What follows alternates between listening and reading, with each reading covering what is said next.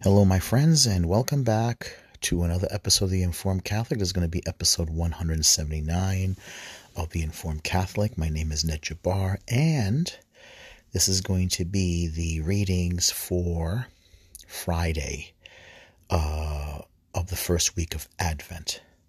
The readings for Friday of the first week of Advent. So, let's begin with, since we can't say the Gloria or anything, let's begin with the Kyrie eleison. Kyrie eleison, Kyrie eleison, Kyrie eleison. Christe eleison, Christe eleison, Christe eleison. Kyrie eleison, Kyrie eleison, Kyrie eleison. Lord have mercy, Lord have mercy, Lord have mercy. Christ have mercy, Christ have mercy, Christ have mercy. Lord have mercy, Lord have mercy, Lord have mercy. In the name of the Father, Son, and Holy Spirit. Entrance Antiphon.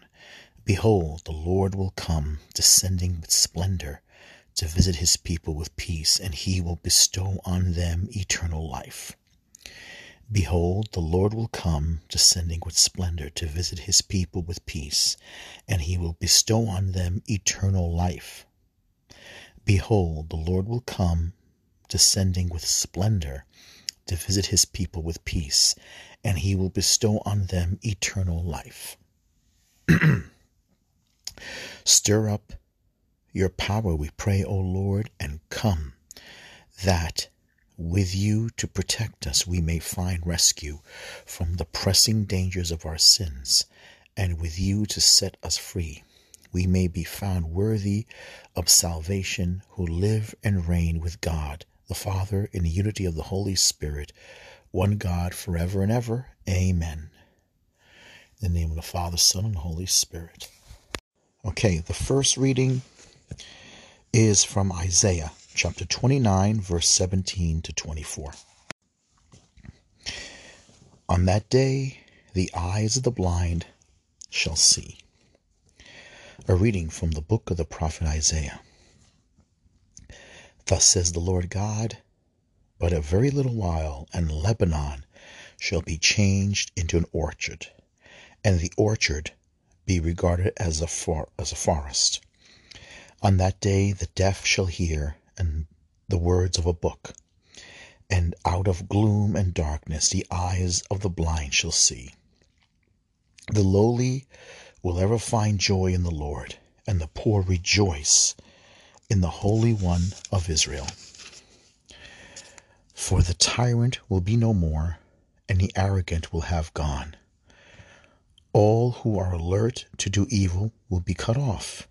Those whose mere word condemns a man, who ensnares his defender at the gate, and leave the just man with an empty claim. Therefore, thus says the Lord, the God of the house of Jacob, who redeemed Abraham.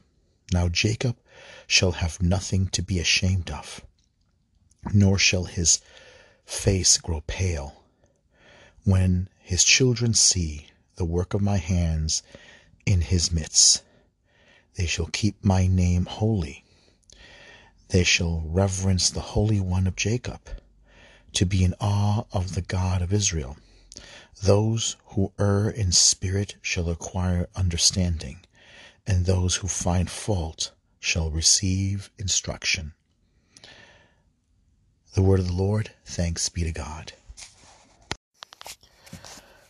Okay, the Psalm 27, and the response is, the Lord is my light and my salvation. The Lord is my light and my salvation. Whom should I fear? The Lord is my life's refuge. Of whom should I be afraid? The Lord is my light and my salvation. One thing I ask of the Lord, this I seek, to dwell in the house of the Lord all the days of my life, that I may gaze on the loveliness of the Lord and contemplate his temple. The Lord is my light and my salvation. I believe that I shall see the bounty of the Lord in the land of the living.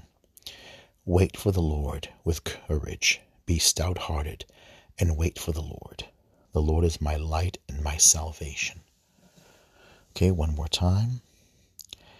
Psalm 27. The Lord is my light and my salvation. The Lord is my light and my salvation. Whom should I fear? The Lord is my life's refuge. Whom should I be afraid? The Lord is my light and my salvation. One thing I ask of the Lord, this I seek, to dwell in the house of the Lord all the days of my life, that I may gaze on the loveliness of the Lord and contemplate his temple. The Lord is my light and my salvation. I believe that I shall see the bounty of the Lord in the land of the living. Wait for the Lord with courage. Be stout-hearted and wait for the Lord. The Lord is my light and my salvation. Alleluia, alleluia. Behold, our Lord shall come with power. He will enlighten the eyes of his servants. Alleluia, alleluia. Behold, our Lord shall come with power. He will enlighten the eyes of his servants. Alleluia, alleluia. Okay. A reading from the Holy Gospel according to St. Matthew chapter 9, verse 27 to 31. Believing in Jesus, 2 who were blind are cured. As Jesus passed by, 2 blind men followed him, crying out, Son of David, have pity on us. When he entered the house, the blind men approached him, and Jesus said to them, Do you believe that I can do this? Yes, Lord, they said to him. Then he touched their eyes and said, Let it be done for you according to your faith. And their eyes were opened. Jesus warned them sternly, See that no one knows about this. But they went out and spread word of him through all the land. The gospel of the Lord. Praise to you, Lord Jesus Christ. One more time. As Jesus passed by, 2 blind men followed him, crying out, Son of David, have mercy on us. When he entered the house, the blind men approached him, and Jesus said to them, Do you believe that I can do this? Yes, Lord. They said to him. Then he touched their eyes and said, Let it be done for you according to your faith. And they were, their eyes were opened, and Jesus warned them sternly, See that no one knows about this. But they went out and spread word of him through all the land. The gospel of the Lord. Praise to you, Lord Jesus Christ. Amen. Okay, so how do we interpret these readings? Well, the first part in Isaiah, it mentions Lebanon changed into an orchard. And the orchard be regarded as a forest. Now, why? Why this attention to Lebanon? And the best I could think of, what brings my memory to is the tragic incident with the Baal worship that was brought in by the princess slash priestess Jezebel, who was married to King Ahab. Israel split into 2 after Solomon. Israel in the north and Judah in the south. And Ahab had an arranged marriage, possibly done by his father, with the royal family in Phoenicia, which is Lebanon. And this alliance caused an unfortunate tragedy. When Jezebel came into her marriage in union with Ahab, she brought with her Baal worship. She was an activist. Her mission was to convince these strange people who worship one God with all these different rules, 613 laws, into worshiping Baal, and this required child sacrifice. This part about the orchard, and the orchard will be seen as a forest, will be regarded as a forest,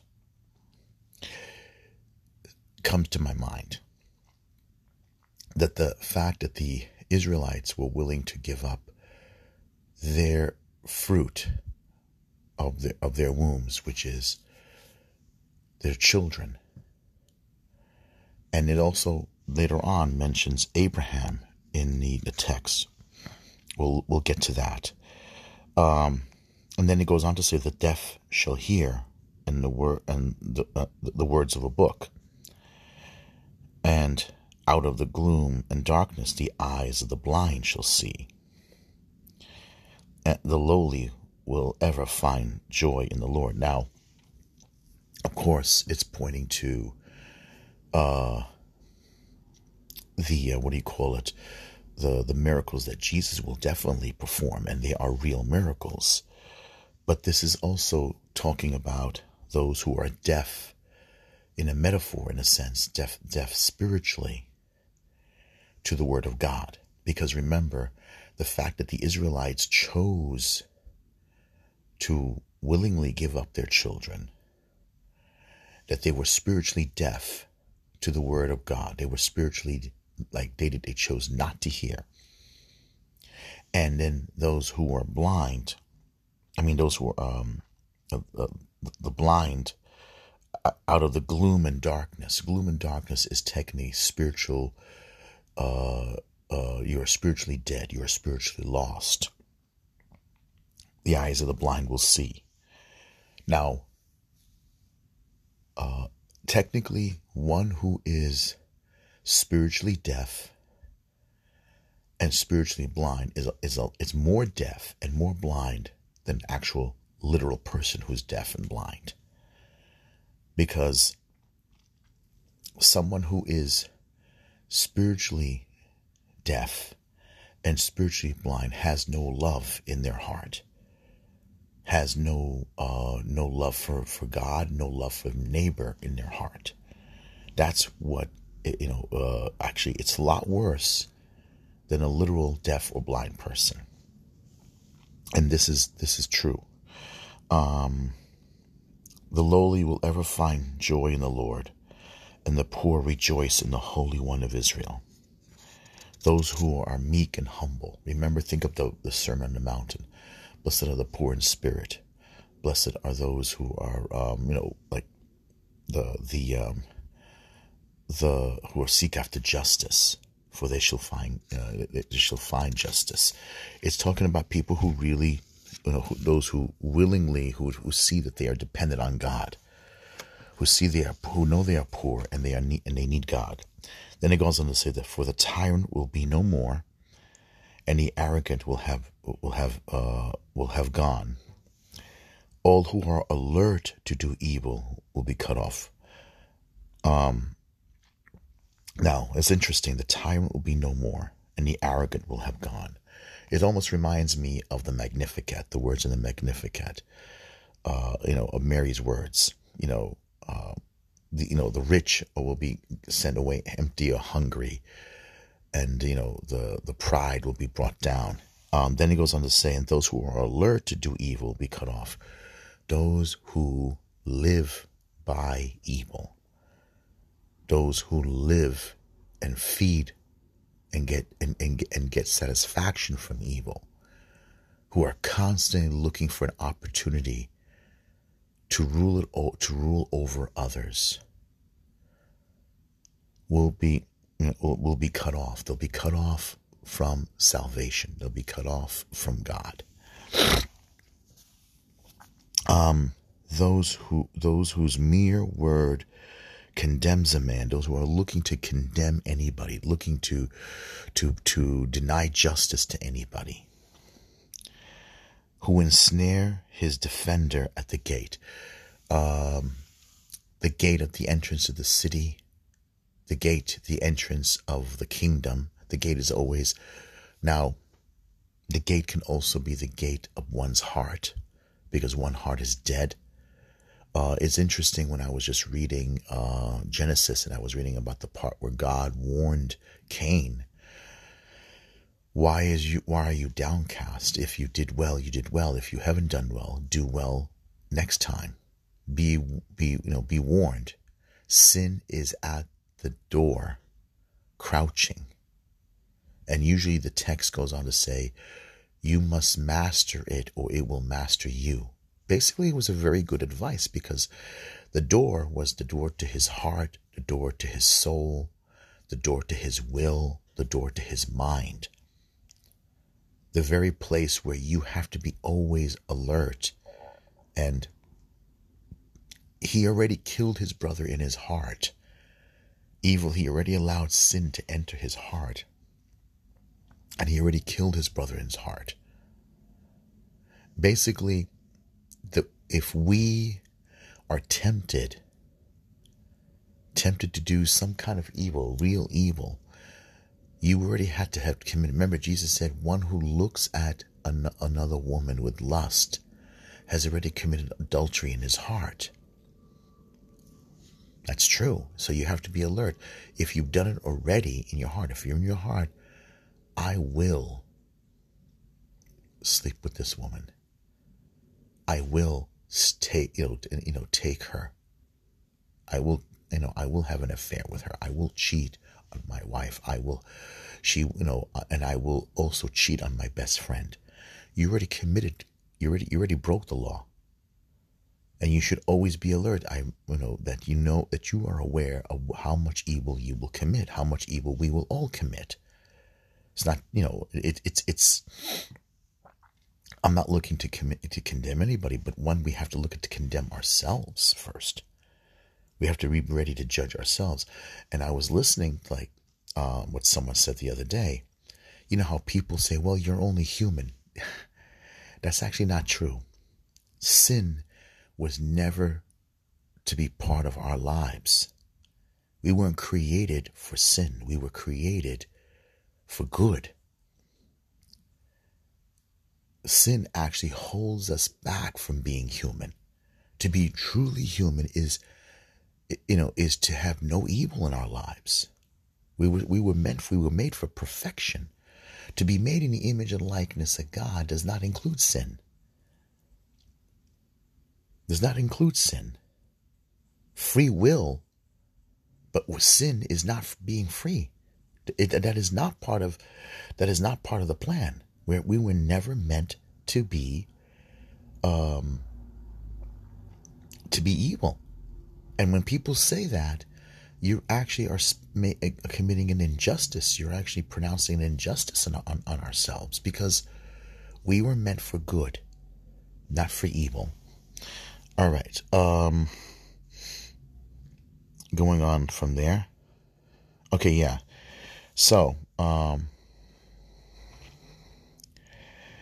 we ensure who ensures his defender at the gate, and leap the just man with an empty claim, meaning a mispronouncement of justice, an actual kangaroo court. You willingly, in other words, it's a fixed trial, to deny justice where justice is needed. Therefore, thus says the Lord, the God of the house of Jacob, who redeemed Abraham, because Abraham came out of pagans. Abraham came out of what today is Mesopotamia, Iraq. And Abraham left his land, left his home, left everything, and went to a new land, a different place, took his family. And then, Abraham, when he came here, this is the part we get here, remember where God asked Abraham to take your son, your only son Isaac, and sacrifice him to me. And interesting to note, of course, this is a prefiguration of the birth of the death of Christ. Abraham took his son. Now, what came to that point that God would ask him to do this? Abraham must have watched the people of Canaan sacrifice their children to Moloch. Moloch actually is just another version of Baal. It's again a figure with a human figure with a head of a cow, and cow meant prosperity, cow meant riches. You have a source of milk, they produce milk. So the idea was to sacrifice their children so that they could have a good harvest, a good abundance. Abraham must have come to a point where he might have, I guess, this is me putting an image in my head of what possibility could have led God to meet Abraham at that point. What was Abraham's mind and thought? That God, this is what God waited for, the opportunity. Because for Abraham to come to think why they would sacrifice their children to God, but God has always asked me to sacrifice animals. And what's the difference? And then finally God wanted him to come to know, because he wanted him, this is how I see it, that it was a moment of an opportunity for Abraham to spiritually mature.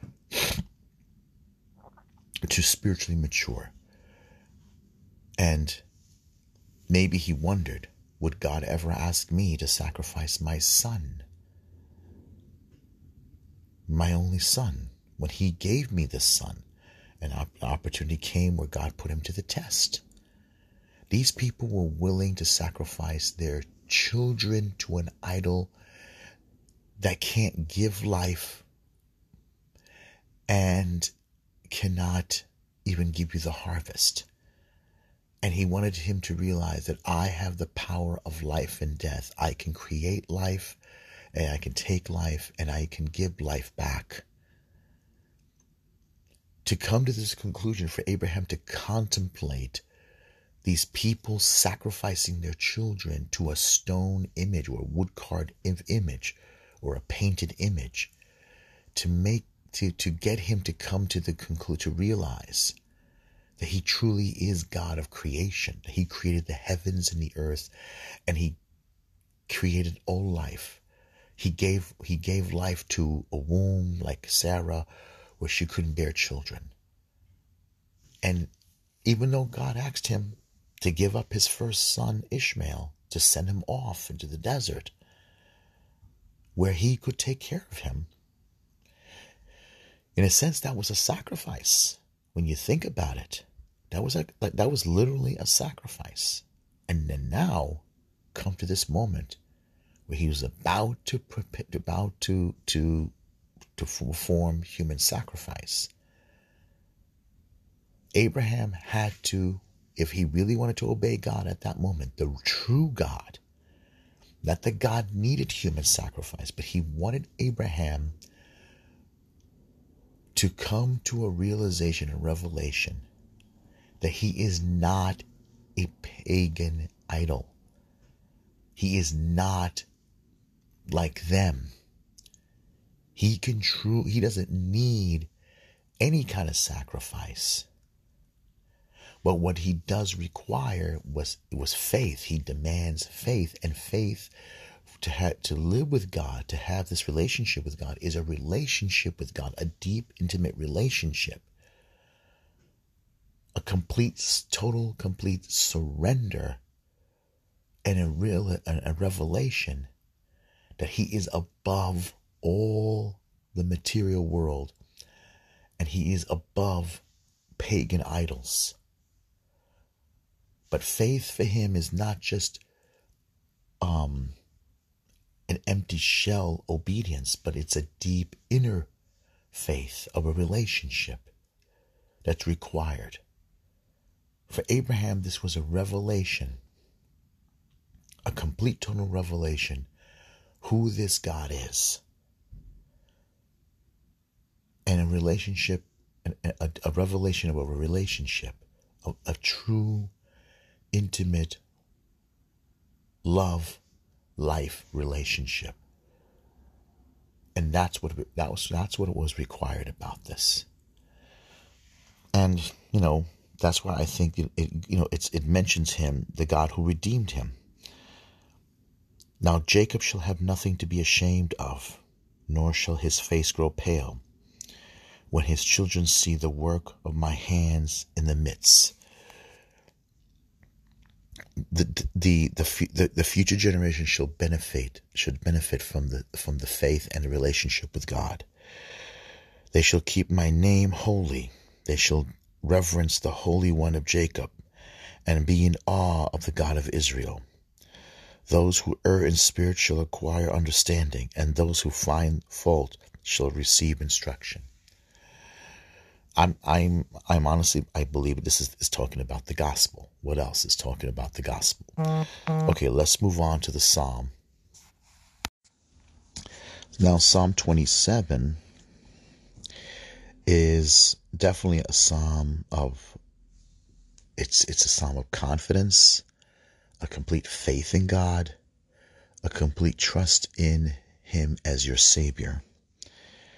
The Lord is my light and my salvation. Whom should I fear? Light is God navigating you and guiding you through darkness, and He is your Savior. He will guard you through all darkness of evil instruction, evil intent, and He will save you from those misguided things. The Lord is my life's refuge. Of whom should I be afraid? Meaning He will keep you from evil that could kill you spiritually, and evil that can lead you to not just physical death, but spiritual death. He's your refuge. He will protect your soul from those spiritual poisons. And He shall also keep you from fear that they have, because fear can sometimes lead to doubt of God's power, God's saving power. One thing I ask of the Lord, and this I seek, to dwell in the house of the Lord all the days of my life, that I may gaze on the loveliness of the Lord and contemplate His temple. To dwell in the house of the Lord, to be always under His shelter, His cloud of protection, His tent of protection, to always be there, to be in His presence all the days of your life, meaning not just this life, but the life to come. That I may gaze on the loveliness of the Lord and contemplate His temple. Gazing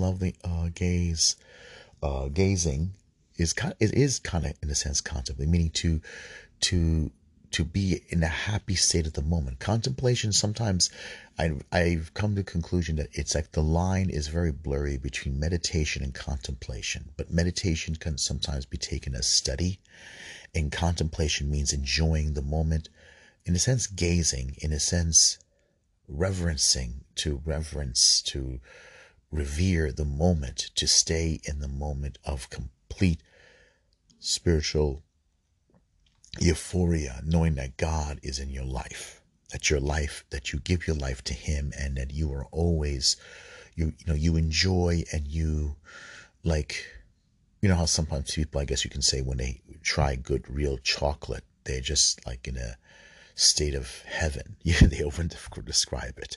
All right. Then this one here.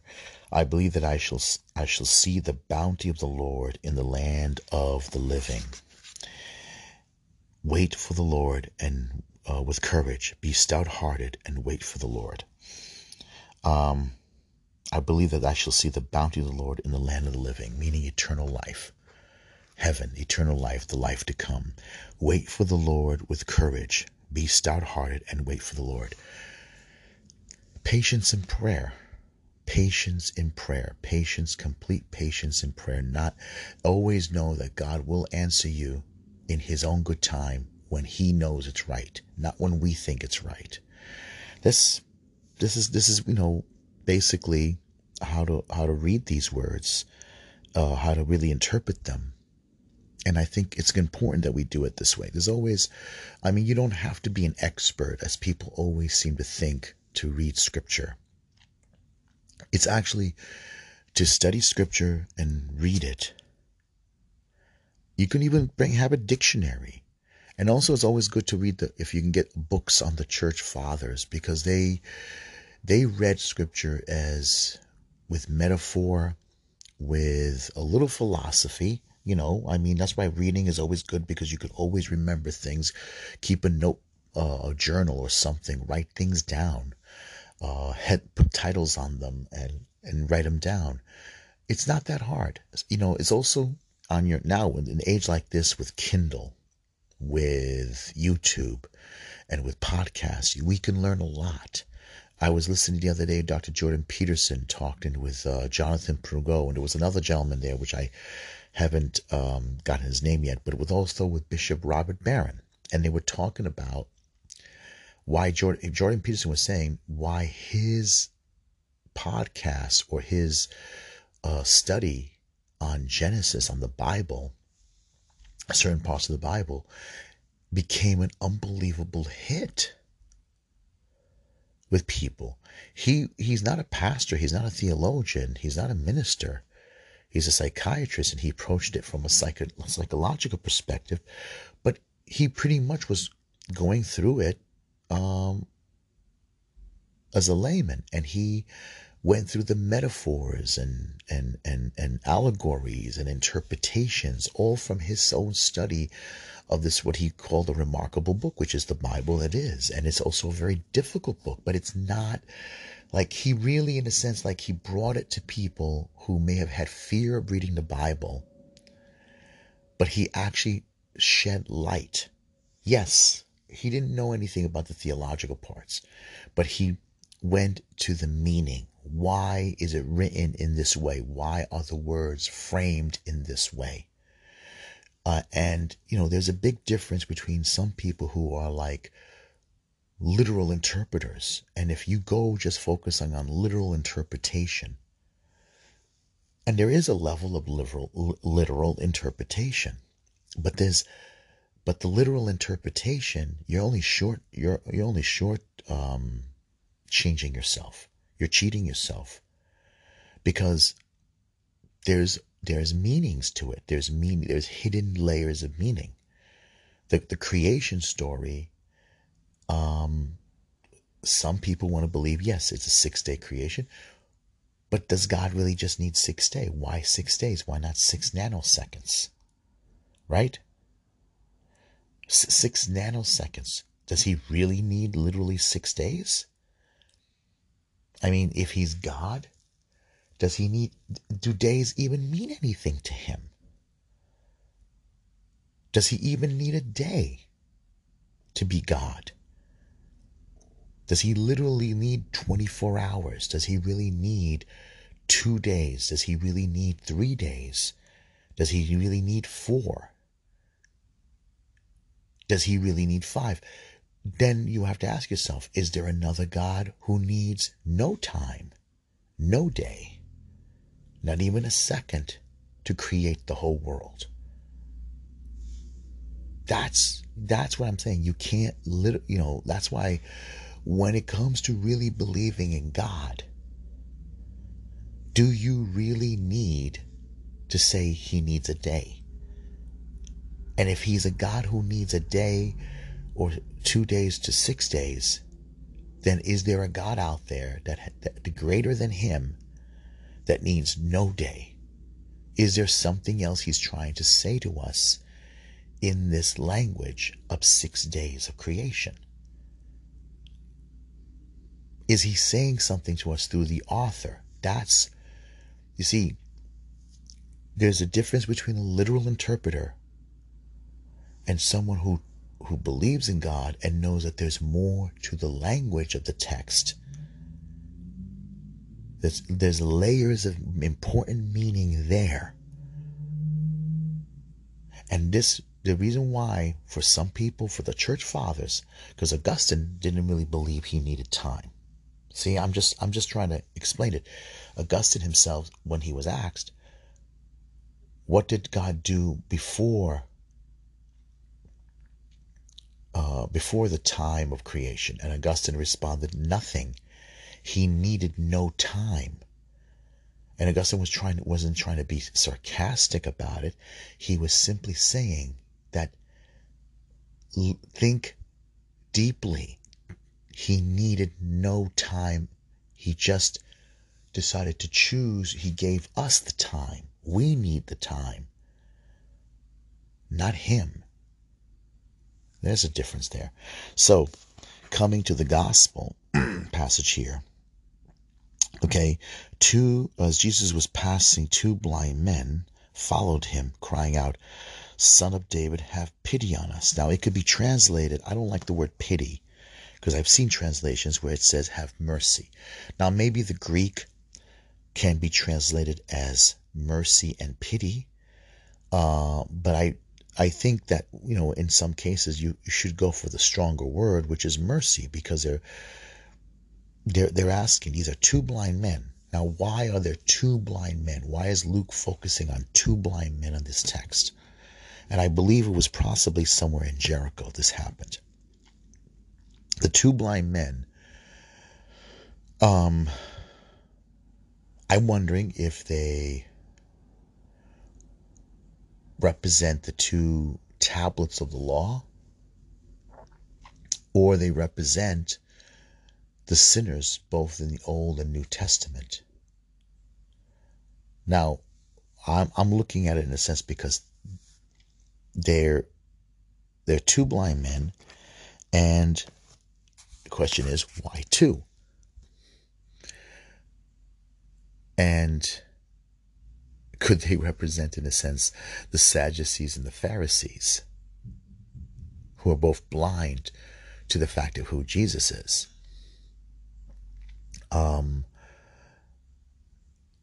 And, does in a sense, do they represent the Jews and the Gentiles, who are both in need of salvation, who both have need of God, the Jews and the Gentile world? Could be that too. It doesn't really say that to us, but it says 2 men.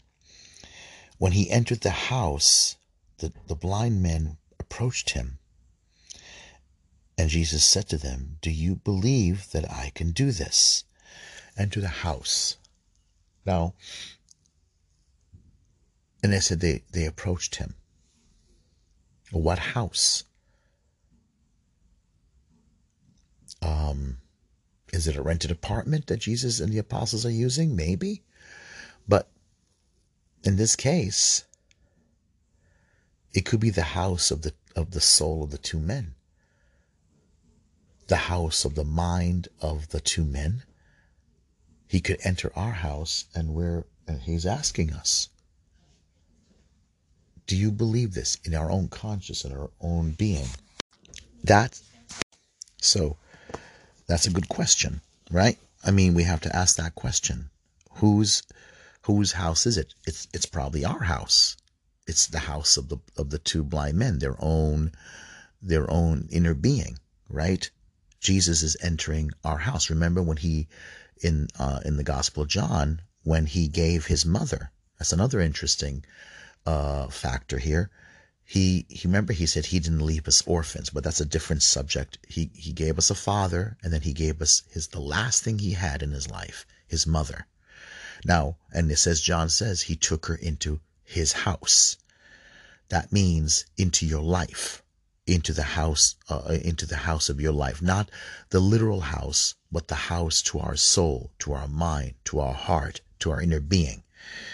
He approached these men. Do you believe I can do this? And they said, "Yes, Lord." They said to him. Then he touched their eyes and said, "Let it be done for you according to your faith." According to your faith. In other words, there's no doubt about that he could do this. But do we believe according to our own faith, to the strength of our faith? And their eyes were opened. Jesus warned them sternly. I always found this very interesting. He warned them sternly, "See that no one knows about this." How is everybody not going to know about this if everybody knew they were blind? It's very strange that he would say this to them. And I think Jesus knows that this is impossible. He knows this is impossible because Jesus always does this. And you kind of catch on that he knows this is impossible because everybody's seen these two guys walk around, probably like one hand on the other guy's shoulder, and they're walking around with canes. And now they're going to be seeing the two of them walking around without, needing any guidance or anything, and not touching the wall, trying to figure out if they got to any particular step where they don't have to fall and, break a bone or something like that. And they're not standing there holding a cup in their hands, begging for coin, begging for some charity. It's going to be impossible if everybody in town have seen these two guys begging. And so it's kind of interesting that he always does this, after a miracle. And then they went out and spread the word of him through all that land, because people are going to be asking him, hey, how did you guys get your eyes, your sight back? And in a sense, really, I think you can't keep it a secret, because if they truly, truly are happy and appreciative what he did for them, you can't keep it a secret. Jesus' mission is not to be kept a secret. He knows this. It's according to their faith. If they truly are happy and appreciative what God has done for them, they have to tell the whole world. It's really, in a sense, I don't think Jesus is really saying to them, don't tell this to anybody, because he knows he has to be made known. People have to know who gave sight to the blind. I mean, in other cases, he goes right into a synagogue and he heals a man with a withered hand in front of everybody, right? In another case, he heals a man who's been crippled for years by the pool, waiting for the waters, believing an angel troubled the waters. In another case, he heals a leper. In another case, he's healing people day and night, especially in Galilee, especially in one of the houses of the apostles, possibly people waited online, waiting for the Sabbath to come, the end, so that they can go heal their loved ones. It's a contradictory, basically, but it's not. I think it's done deliberately to catch our attention, to give a stark difference, because it's impossible. He heals the man. He liberates the man who's been captive by demons, and an entire city comes out to hear about it because they know this guy. He's been terrorizing the city for many years, the region. It's impossible. It's impossible to keep your faith hidden. It's impossible not to talk about your faith. It's impossible not to talk to people about your faith.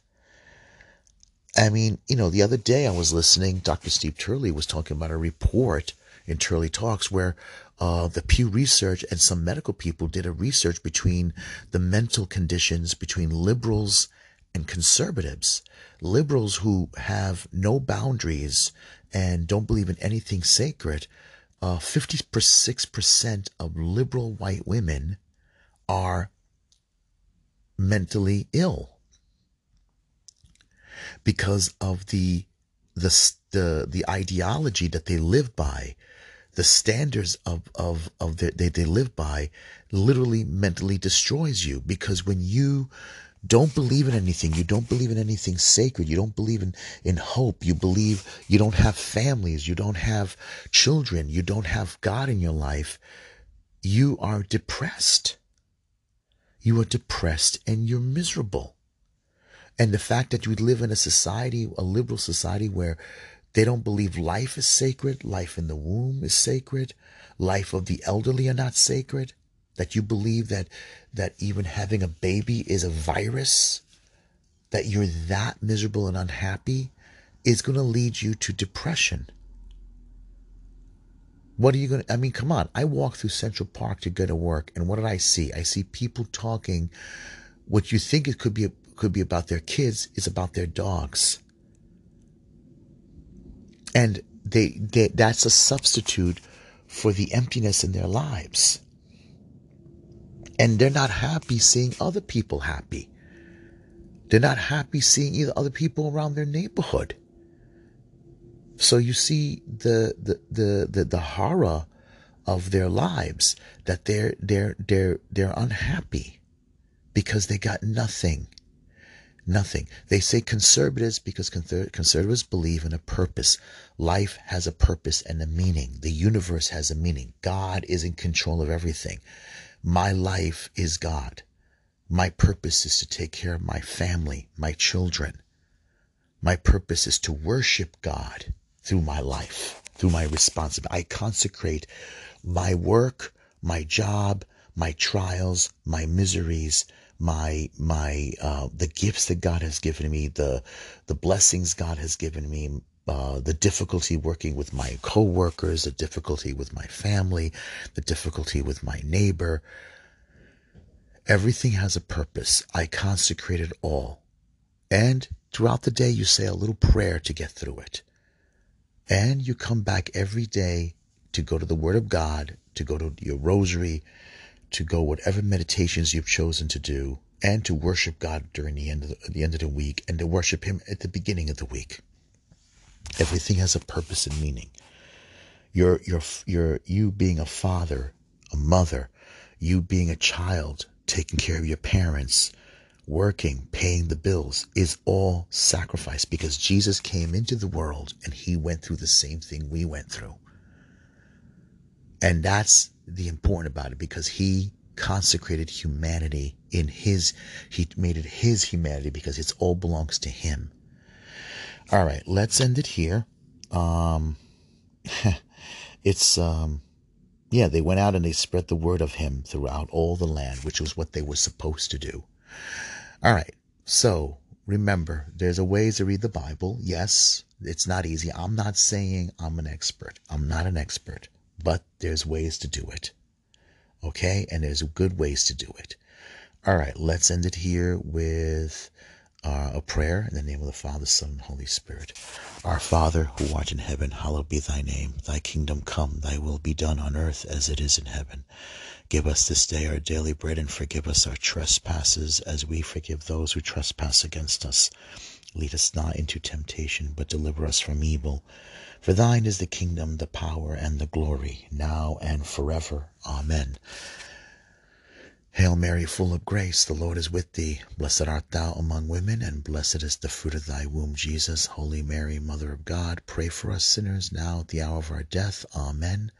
Saint Michael, Archangel of God, defend us in battle. Be our protection against the wild, wicked attack of the devil. May God rebuke him, we humbly pray. And do now, O Prince of the heavenly host, by the divine power of God, cast into hell Satan and all evil spirits who prowl the world seeking the ruin of souls. Amen. Just to let you know, I know I'm a little late with putting these these Advent days out. So I'll try to get out both, I think, the Saturday, and this is Fridays, and Saturday and Sundays out in time. Okay? God bless and thank you.